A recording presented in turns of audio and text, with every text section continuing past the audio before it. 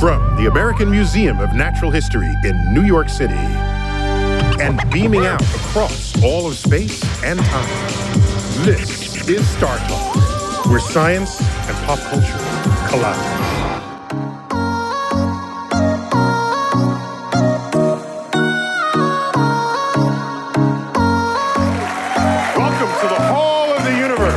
I'm your host, Neil deGrasse Tyson, your personal astrophysicist. And tonight, we explore the science and history behind the epic fantasy series Game of Thrones, featuring my interview with the author himself, George R.R. Martin. So let's do this.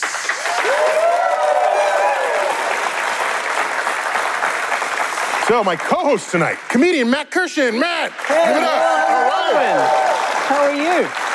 One of the comedy writers on the Jim Jeffries Show, and you're also the host of the podcast Probably Science. You go for the definitely, we keep the probably in there. Yeah, I said I'll come back on the show when it becomes definitely science rather than probably science. I'll take it. Also joining us, we need somebody with an expertise in this, is medieval expert Rasha Kirakosian. Rasha, welcome. You're professor of German and the study of religion at Harvard University. Thanks for coming down from Cambridge. It's a pleasure. To New York. And you teach a class called The Real Game of Thrones, Culture, Society, and Religion in the Middle Ages. You're just setting the record straight. Yeah, that's correct. In there, do you say there are no dragons? I'm guessing. I'm going to be honest, this is the first time I've realized that Game of Thrones isn't real. So. Well, we'll be tapping your expertise tonight as we feature my interview with the creator of a pop culture empire, the sci-fi fantasy author George R.R. Martin. And he wrote the best-selling fantasy series, A Song of Ice and Fire. And that was adapted into the world's most popular TV drama, Game of Thrones. And characters in this story, they fight for an iron throne with swords and shields, but also with dragons and zombies, right? So I asked George R.R. Martin about blending fantasy with the real world. So let's check that out. Game of Thrones is largely based on medieval history, so but it is a fantasy. My technique on a lot of it was to find some real element of history, some real event or castle or something, and then to turn it up to 11 or 12 or 13 or 14. Like the ice wall, the wall of the north was inspired many years ago when I visited Hadrian's Wall, and I stood on Hadrian's Wall as the sun was going down, and most of the tourists had left during the day. I pretty well had it to myself, and the wind was blowing, and I was trying to imagine what it'd be like to be a Roman legionary stationed there and looking at these hills to the north and wondering what might emerge from them to attack the wall, because they kind of thought of it as the end of the world, or at least that was the myth. But of course, then I turned it up to 11 and 12, and instead of 10 feet tall, I made it 700 feet tall, and I made it full of ice, and 5 times as long as Hadrian's Wall is, because it's spanning a much larger continent. And that's the same technique you do for a lot of fantasy stuff. You always want the fantasy to be bigger and bolder and more colorful than the real life. That being said, I also, and maybe this is my penchant toward a certain amount of realism, that I didn't want to go all the way into high magic. Game of Thrones, compared to other fantasies, is a very low magic fantasy. Magic is there, it's present, and we have magical beasts like the dragons. And there's certain sorts of magical things going on, but it's not high magic. And in a certain sense, I took my inspiration from J.R.R. Tolkien.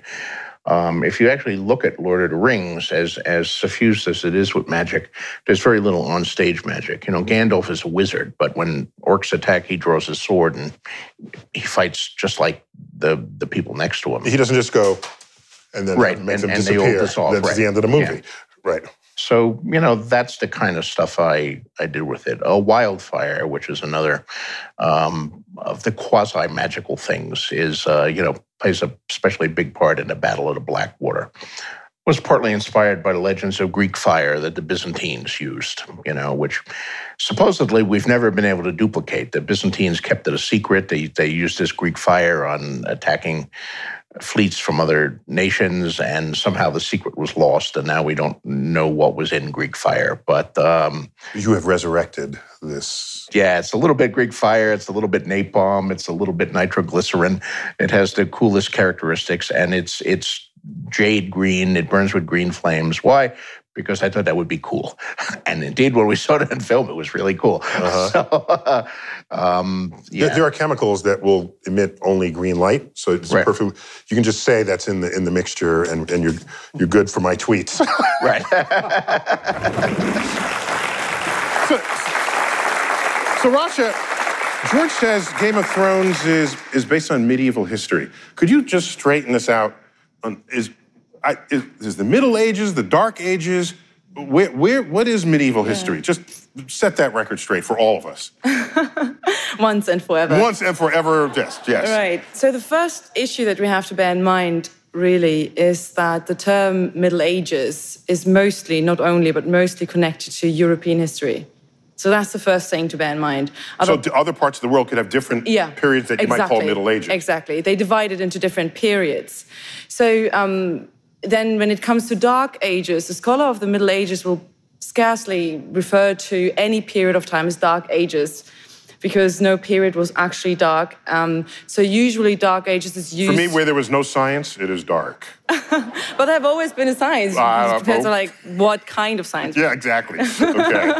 But the thing is, with Dark Ages, usually it's used to denote a non-Roman world before the ascent of Christianity. And when you take that definition, you see how erroneous it actually is, because there have always been high civilizations, also in the early Middle Ages. Let's think about Muslim Spain. Right, of course. The Mongolian Empire. Right, so that's the other thing. And then when it comes to when have the Middle Ages actually begun, when have they ended, minds differ on that. Usually we say the fall of Rome. And then when it ended, maybe when Columbus stumbled upon America. Or did they actually ever end? That's the other question. Have the Middle Ages ever ended? Because societies, you see, don't shift unitedly, and the Middle Ages end for different parts of the populations at different times. When we take women's rights, children's rights, equality before the law, regardless of ethnicity or belief, we realize that the Middle Ages have lasted far into the 20th century also in Europe. I thought it was going to be a simple answer. Apparently not. 1624. No, you're like, oh, actually, no, we are still in the Dark Ages a lot. And So, Matt, would you go back to the medieval times? I mean, I don't know. I don't think either of us would fare well. I mean, it's sort of a black man asking a Jewish guy how, let's go back to medieval times and see how that works out. But here's the other thing. Here's the other problem you'd have back in the day. If you went to medieval times, there's no Twitter. I can live without Twitter. Could you? Yeah. Because we investigated. We actually found out this is what we think your Twitter account would look like back in medieval days. It's actually medieval, not medieval. Lord Tyson of the Stars. Hear ye, before every tweet. Hear ye, if you took a bath every now and again, lots of you would stop dying from the plague. Oh, very good. Yeah, I would tweet that. Maybe, yeah. So Game of Thrones is all about like a ruthless battle for the Iron Throne. And my buddy, Bill Nye, recently claimed that throne himself and sent us a Star Talk dispatch. Let's check it out. Iron weapons, swords especially, have changed the course of human history, both here in the real world, where you and I live, and on the Game of Thrones. Now, if you want an iron sword, first you need iron, and you get that from a mine or a peat bog. And before there was dynamite, that was not easy, believe me. But blacksmiths then take the iron and cook in a tiny bit of carbon. And blacksmiths do that so that they get a very hard, sharp edge backed by a relatively flexible broad part. Anyway, once you have that nice sharp edge with the flexible back, you can just start slinging and swinging your sword around till you eviscerate or decapitate everyone you meet, till they either give up or die, or both. After you do that, this baby's all yours. Well, back to you, Neil, or Sir Neil. So, Matt, you gonna sit on the throne? Would you sit on the throne? Okay. I don't know. I've just seen it already go to Bill's head. Well, up next, we will discuss the science of fire-breathing dragons when Star Talk returns. This is Star Talk. Welcome back to Star Talk from the American Museum of Natural History. We're talking about the real science and history behind the hit HBO series Game of Thrones, featuring my interview with author George R.R. Martin. Check it out. When I watch Game of Thrones, maybe I pay attention to different things than other people do. I'm looking at the anatomy of the dragon. Okay. Yes. I'm saying, is this legit? And I think I tweeted once. I complimented the dragon for. Yes, I like that tweet. You like that tweet? Good. So it was. I just wanted everyone to know that whatever other fantasy you're observing, the dragon has biological, skeletal authenticity, because anything that flies in this world had to forfeit its forelimbs to do so. Right. You get A+. Good. I mean, this is a real dispute in dragon things. So I've always been insistent on the two-legged dragon, but there are the four-legged dragon things. And in heraldry, of course, I've learned with writing these books a fair amount about medieval heraldry. The two-legged dragon is not a dragon, it's a wyvern. And only the four-legged dragon on a heraldic shield is counted as a dragon. So I have the heraldic purists on my ass. I lived my whole life and I did not know this. Yeah.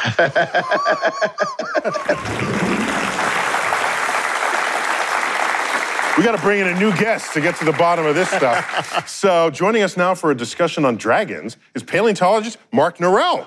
Mark! Hey. You're division chair and Macaulay curator of paleontology right here at the American Museum of Natural History. You once curated an exhibit on mythic creatures, and I've got the exhibit companion book here, Mythic Creatures, and you're a co-author on this. Yes. And so what's the connection between paleontology and dragons? Well, I think it could be one of many things. I mean, it's like that certainly that dragons are giant reptiles of some kind, are universal amongst all cultures. But at the same time, I mean, dragons mean really different things depending on what culture you're from. And that, in the West, it's always like, awful stuff, like they're guardians of virginity and tombs and gold and all these kinds of things. So saints had to slay them. But in the East, the dragons are something which is really great. That's why everyone wants their kid to be born in a dragon year in China and Japan and Thailand, everywhere else. But what does that have to do with fossil evidence of dinosaurs? Well, there's certainly people in the past knew much more about the anatomy of animals than people do now. We go to the butcher shop, we buy stuff, and it's prepackaged and stuff, where we used to have to slay their animals. So when they'd find fossil bones that in the old days, they would see that, this is really unlike the sheep we just killed for dinner last night. So there would be this kind of legacy kind of stuff, thematic stuff. They make up stories to explain what was going on. Because presumably that's how you're making connections. Yeah, but certainly we know that a little bit from Europe, because in Crete and other places that there was miniature elephants that were found, and that if nobody had ever seen an elephant skull before, if all you guys out there had never seen an elephant skull before, that you saw one and it has a big hole in the middle of it, which is where the trunk attaches and stuff. So there's actually Greek vases that show these and say this is the head of the Cyclops. Oh. So, I mean, it's whether the myth of Cyclops existed before that or that happened because of these finds, nobody really knows. But, we know that people in antiquity looked at fossils and they were able to make some stories about them. So Rasha, George Martin mentioned heraldic purists who use dragons on their coat of arms. What can you tell us about that? Heraldry is, for example, coat of arms is part of heraldry. It starts as a visual literacy. So you imagine you're in a battle and everyone looks a bit the same. They're all kind of male-clad in male-clad armor. How do you distinguish foe from friend? You need some sort of a sign, and that sign needs to be actually simple, right? So you can actually catch it immediately. So that was the initial idea of heraldry. Then in tournaments, which are not about life and death, they became more intricate because it was not so much about actually recognizing who's in your unit and who's not. Dragons have different, dragons in heraldry have different background stories, and Mark already explained some of them. And certainly in English coat of arms, the dragon also comes into it because of the legends that surround St. George, the patron saint of England, who's said to have slaughtered a dragon.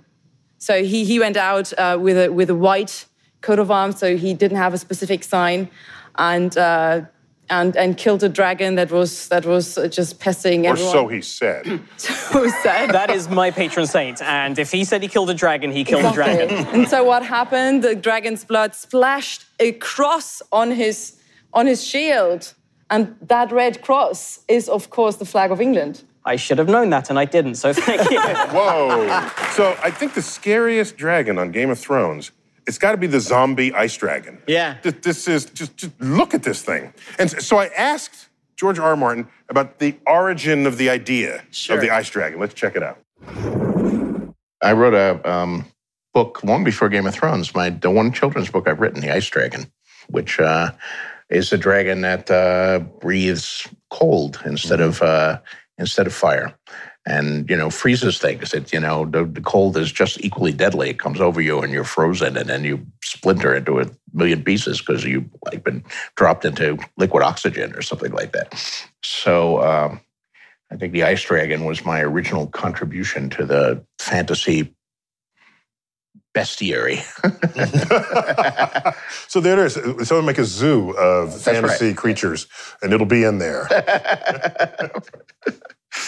In the books, I do have the dragons are various different colors, and the color of their flames varies with the color of the dragon. So Balerion, the Black Dread, probably the biggest and meanest dragon in the history of Westeros, is black, and his flames are black, and they're really, really hot. They, at one point, there's a lord who says, well, I don't care, you have a dragon, but I have a stone castle, and stone doesn't burn. And, well, stone will melt if the flames are hot enough. Called lava. Yeah. Yes.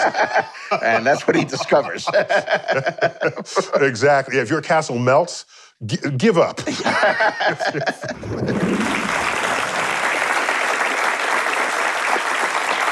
So, Mark, what other fossils have sort of contributed to this bestiary of fantasy creatures? Well, there's a really famous fossil called Protoceratops, and it has a remarkable resemblance to griffins. Just remind me, a griffin is a lion with wings. Yeah. Right, and okay. It's like mermaids, and it's like, dragons. Every culture, it seems to be a universal. Every culture has invented these things independently. What was the spark of that? We really don't know. But certainly because it has very different meanings, I think we can say this independent origin. Interesting. Well, that's our segment on dragons. Mark, thanks for joining us tonight. Hey, thanks, Neil. It's good to be here. Up next, we explore the science of reanimating the dead when Star Talk continues.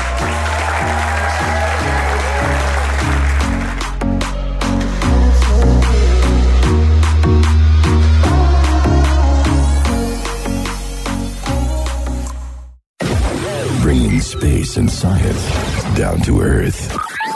You're listening to Star Talk. Welcome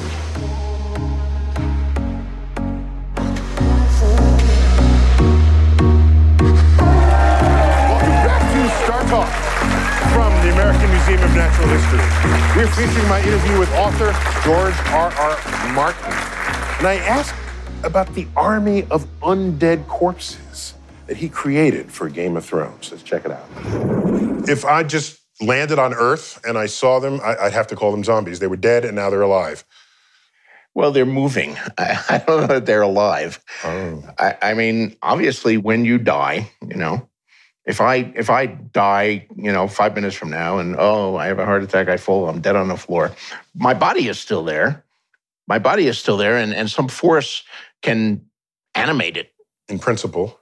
And bring it up and get it going again. Send electricity. I mean, it said what moves our arms? It's electrical impulses from our brain and all of that. So if the impulses come from somewhere, can our arms move and all that? It's the Frankenstein thing. Mm-hmm. It's what inspired Mary Shelley to write Frankenstein was she read about the experiments where dead frogs, if you poked them with electricity, their legs jumped. Right. So Frankenstein comes from that. And okay, so they are just reanimated dead people.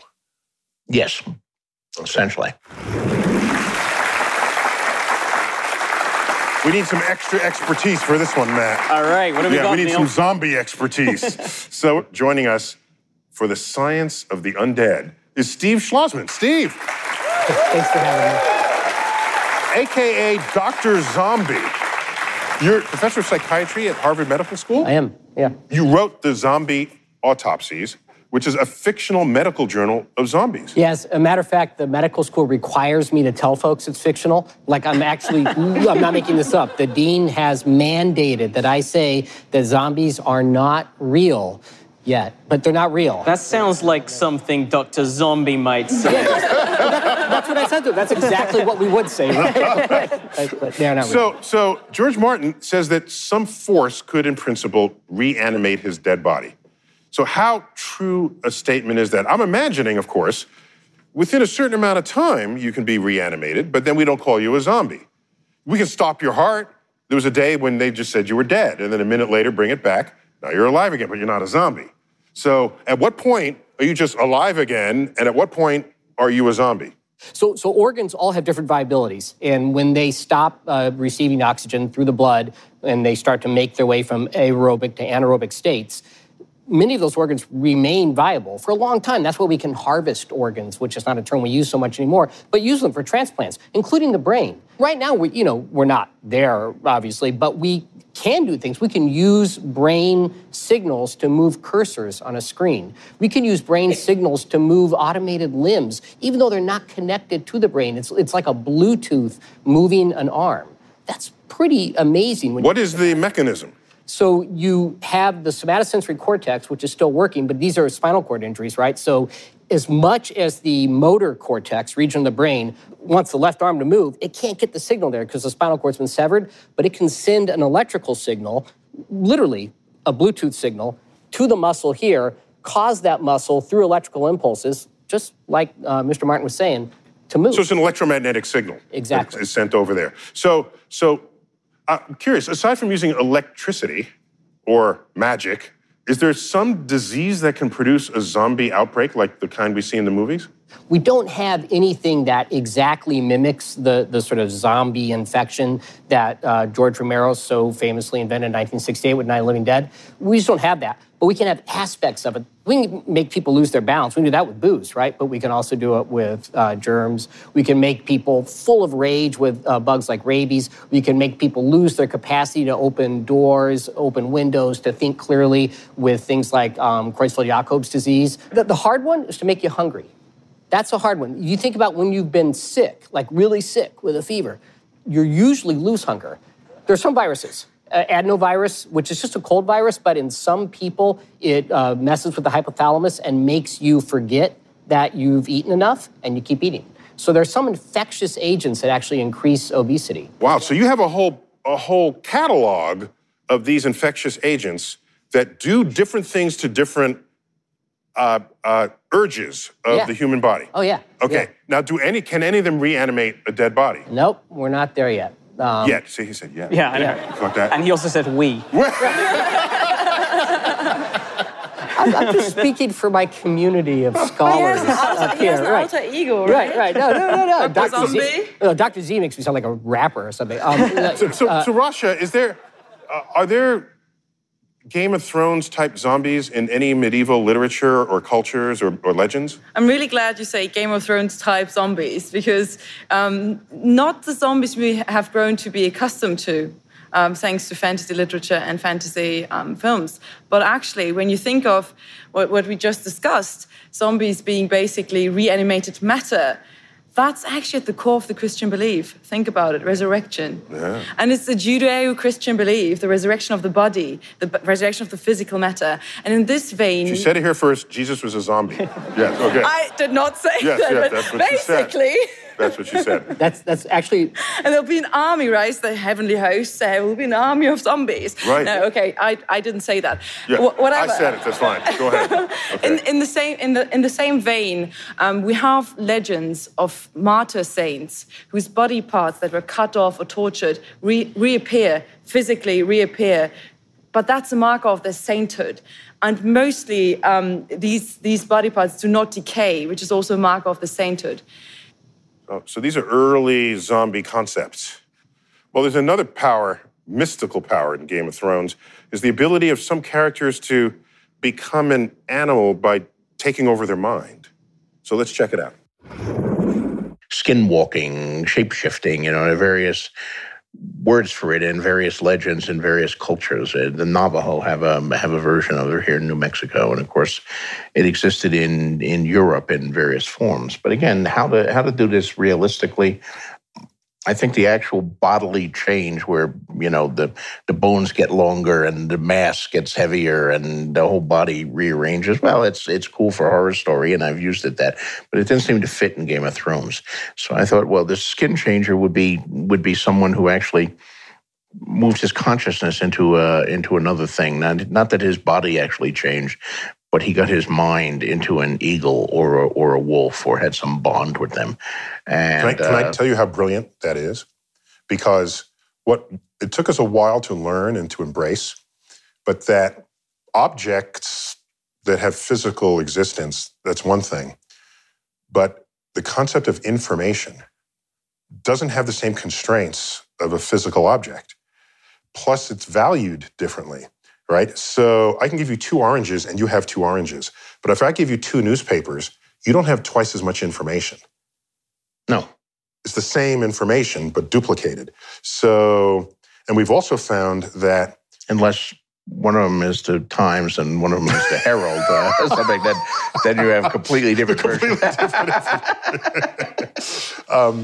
So for you to transfer a consciousness, in a way you're transferring information. Right. That is completely plausible relative to, you're right, bones growing, like the Hulk becoming the Hulk. Well, where did that extra mass come from, right? You have issues. I mean, in some ways, the ability to transfer your memories, transfer your consciousness into something else is the possibility of immortality. If your memories survive, then you survive your personality, whether it's in a robot body or a clone body that we grow. I mean, science fiction has done many different ways. If you assume, of course, that that's really you. That's always been my issue with the Star Trek transporter. Okay, they disintegrate your body. Correct. And at the end, they put together a new body from random atoms that they get, right. And it has your memory, and it thinks it's you, but is it really you? Steve, if you transfer your consciousness, is it still you? If you transfer your consciousness, is it still you? No, actually, because the you has changed from the time that you did the transfer to the time it's received, right? But if it's your consciousness, who else's consciousness is it? So it's a different consciousness that's a different you. So consciousness, technically, folks say, has to have 3 things. It has to be qualitative, so it's not measurable. It's the concept of being like something. It's subjective, so the subject experiences it. And it's unified. Like, I'm not thinking about the feeling of my butt in this chair, except that I just said it. So now I'm thinking about the feeling of my butt in this chair. All those things have to come together, combined with my memories and my thought of what's going forward. You take my consciousness out and put it into you, now I'm thinking of what your butt is like in that chair. I don't mean that in any sort of untoward way. I just mean that that's what I'm thinking about. So suddenly that's a new consciousness. That's what's so interesting about the concept that he created in the story. So it's not just a consciousness that had extra stuff that happened to it, extra life experience. You're saying it's a whole new consciousness. Yeah.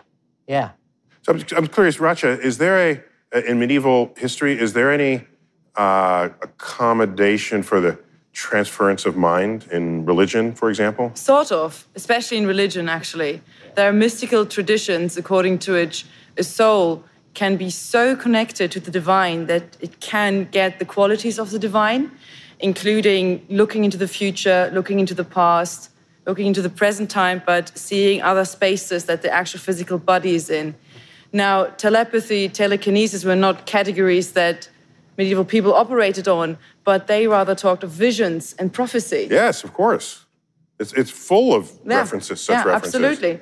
Okay, so here's the question then, Steve. What's more likely to happen first? Reanimated dead bodies as zombies or transference of consciousness? Honestly, I think transference of consciousness.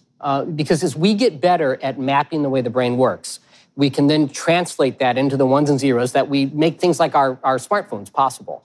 And then, if anyone's watched Black Mirror, in any of these shows, if you just watch Game of Thrones, we know that we can start to then create a cookie of ourselves in ways that are both horrifying but also kind of invigorating when you think about it, because then you can start to think about horrifying and invigorating in the same sentence. I'm pretty sure that's the motto of his lab where they're doing these experiments. I didn't say we. I just... No, that time you didn't say we. Right. Yeah, so I actually think we'll be there. I think in some ways, we're there-ish. Okay, when you get there, can you come back on the show? I would be honored.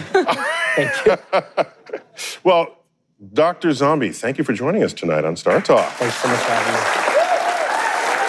Up next, we discover fantasy author George R.R. Martin's early sci-fi inspirations when Star Talk returns. This is Star Talk. Welcome back to Star Talk. We're featuring my interview with best-selling science fiction and fantasy author George R.R. Martin. And I asked where his passion for science fiction writing began. Check it out.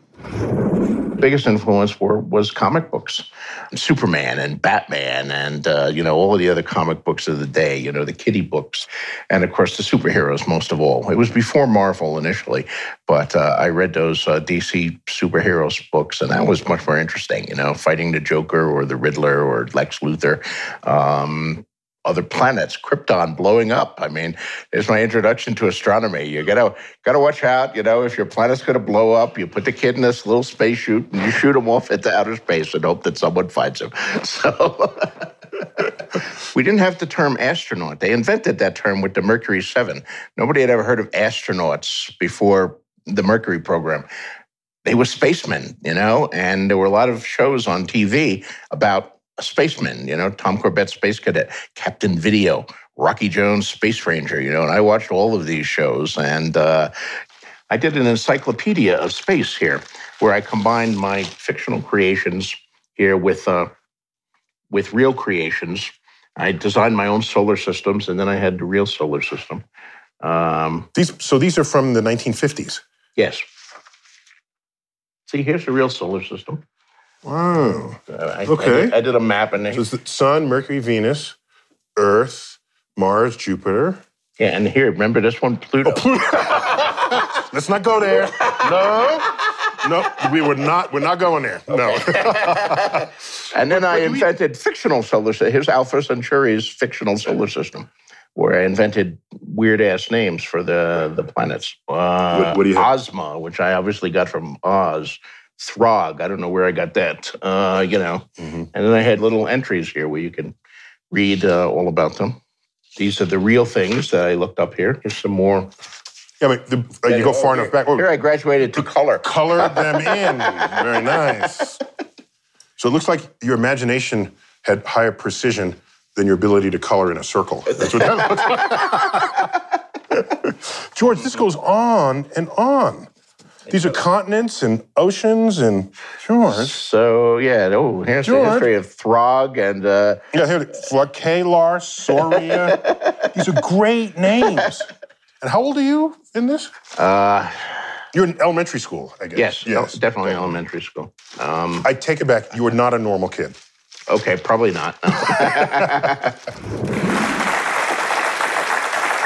right, joining us to discuss George R.R. Martin's geeky origin is Star Talk's resident geek-in-chief, astrophysicist Charles Liu.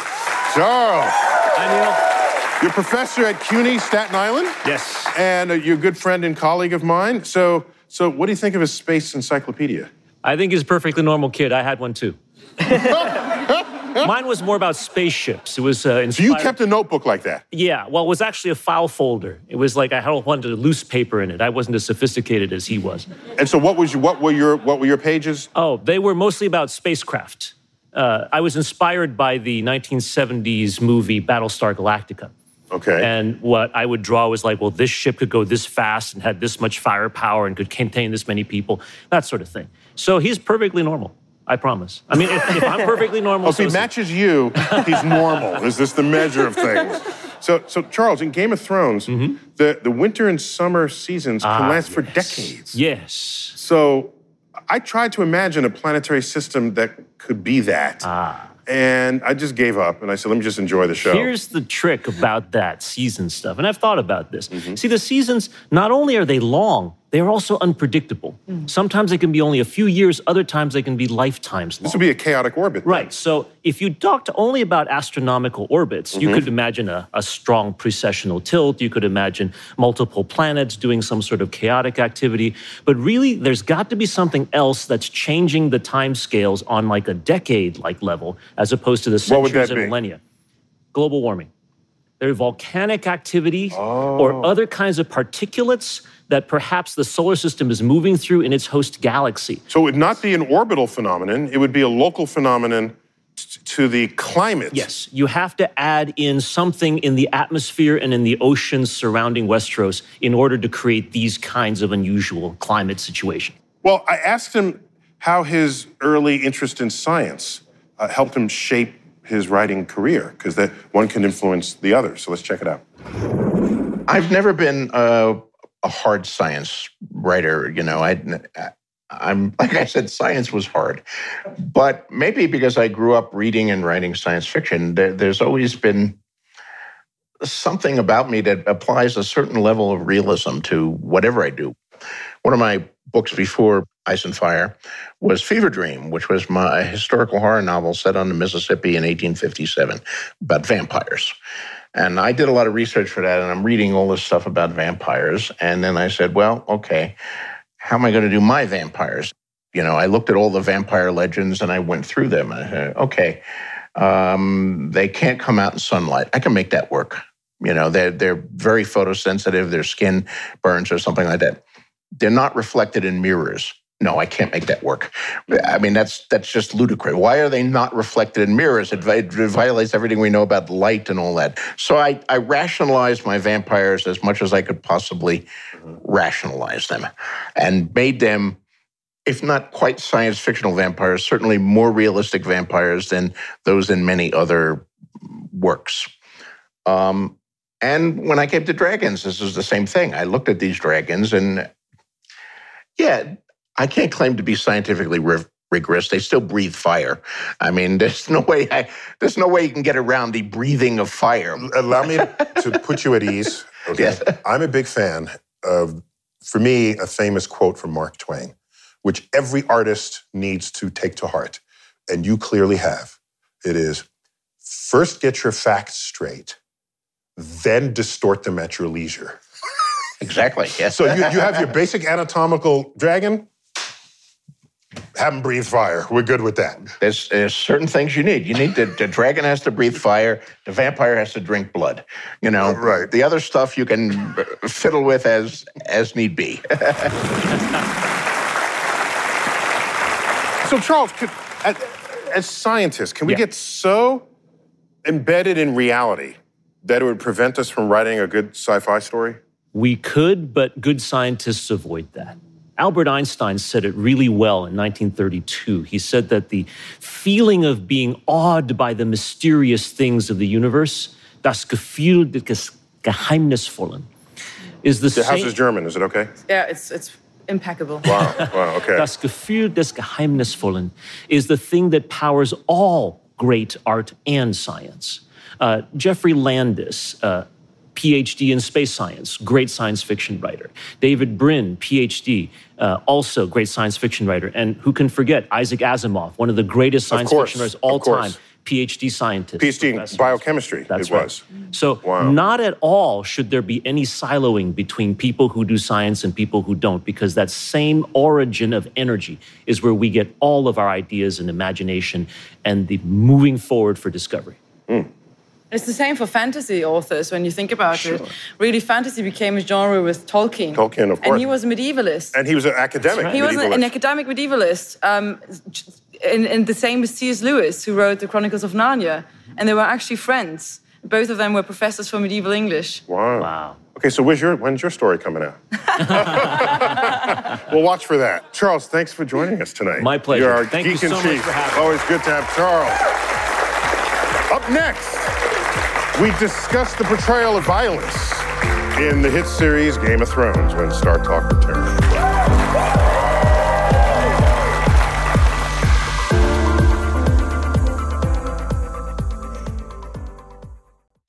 Unlocking the secrets of your world and everything orbiting around it. This is Star Talk. Welcome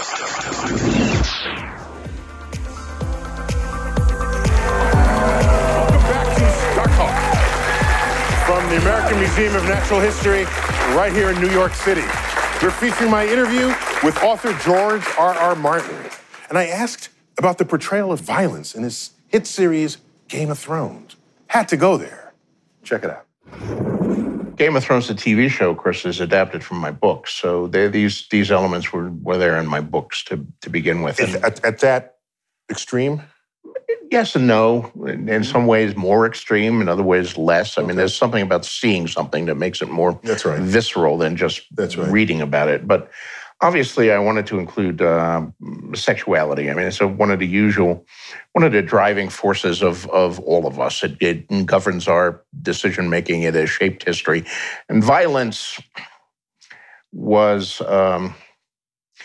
it's a war story. And a lot of fantasy, the great epic fantasies are war stories. Tolkien's is a war story. Yeah, you're right. All of these are war stories. That was a stupid question. It seems to me that if you're writing a war story... The word violence should have come out. You're absolutely right. All the great epics, somebody's fighting somebody and somebody's dying. Whole tribes are at war. That's there.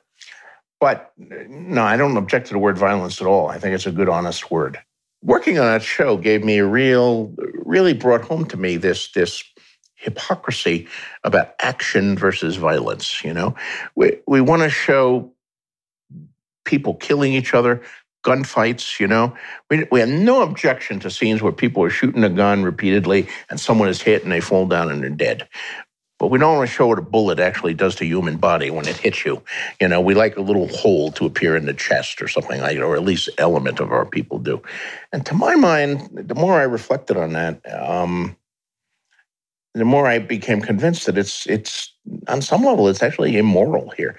If you want to do a show that has no violence, I'm all in favor of that. But if you want to show guns or swords and people killing each other with guns or swords, show what guns and swords actually do to human beings.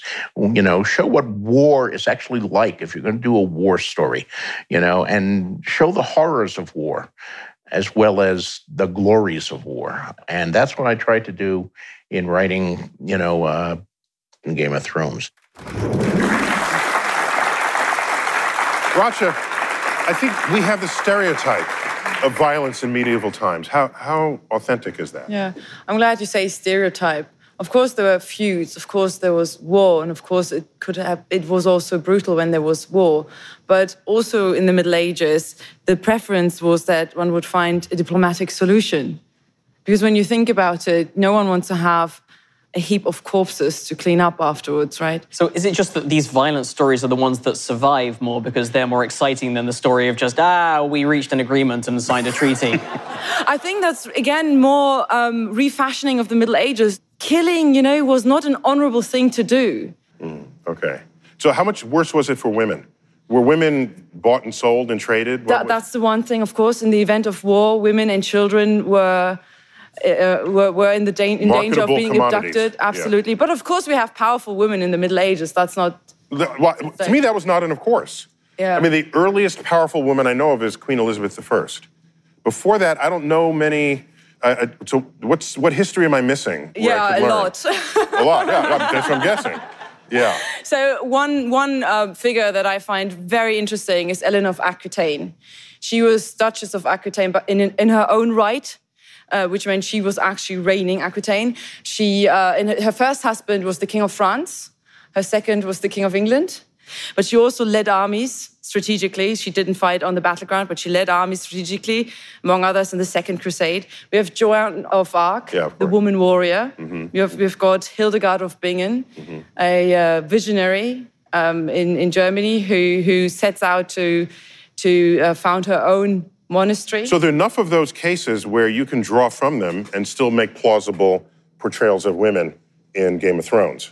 I don't think Game of Thrones needs to be historically accurate because it's so a fantasy world. No, I agree. It just can be historically inspired. Yeah, It doesn't have to be absolutely. It is. historically Yeah, accurate. for sure. Right. Yeah.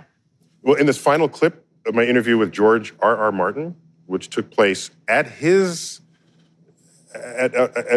man cave in New Mexico, I asked about infusing his passion for outer space into stories such as Game of Thrones. So let's check it out.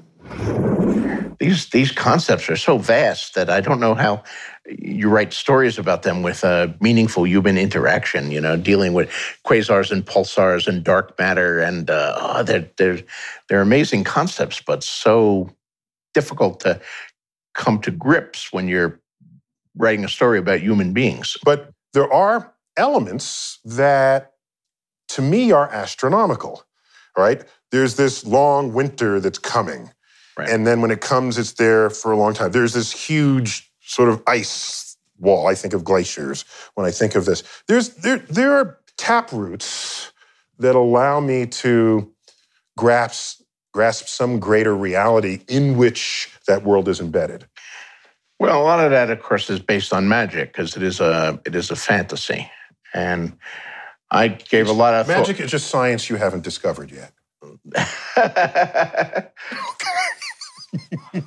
That Arthur C. Clarke. Arthur C. Clarke. Like that, yes. Thank you. Arthur C. Clarke. Any sufficiently advanced technology is indistinguishable from magic.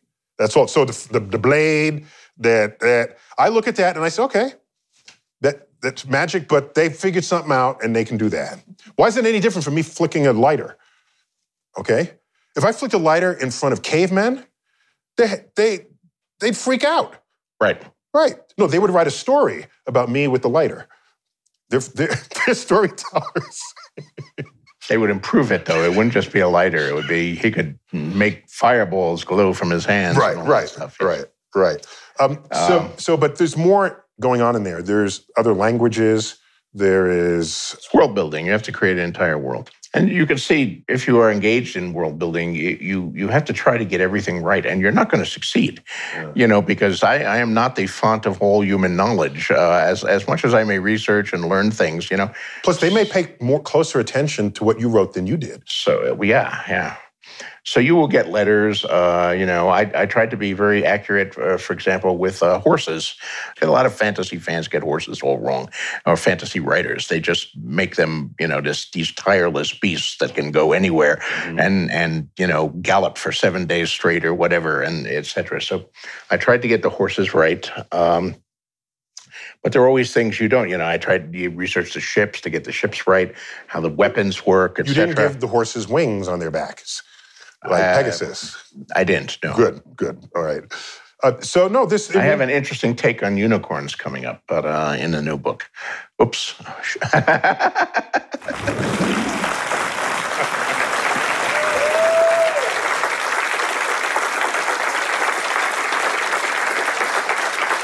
When I think of these sort of fantasy stories, in almost all of them, and especially in Game of Thrones, there's the portrayal of some creature.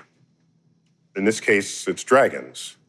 It's a creature that is not real, and we know it's not real as a consumer of the story. But the advantage of it not being real is that you don't really understand it. You have no experience with it. There's no scientific analysis of it. There's a mystery to it. And where there's mystery, for something that is large, bigger than you, with teeth and flames, there's fear.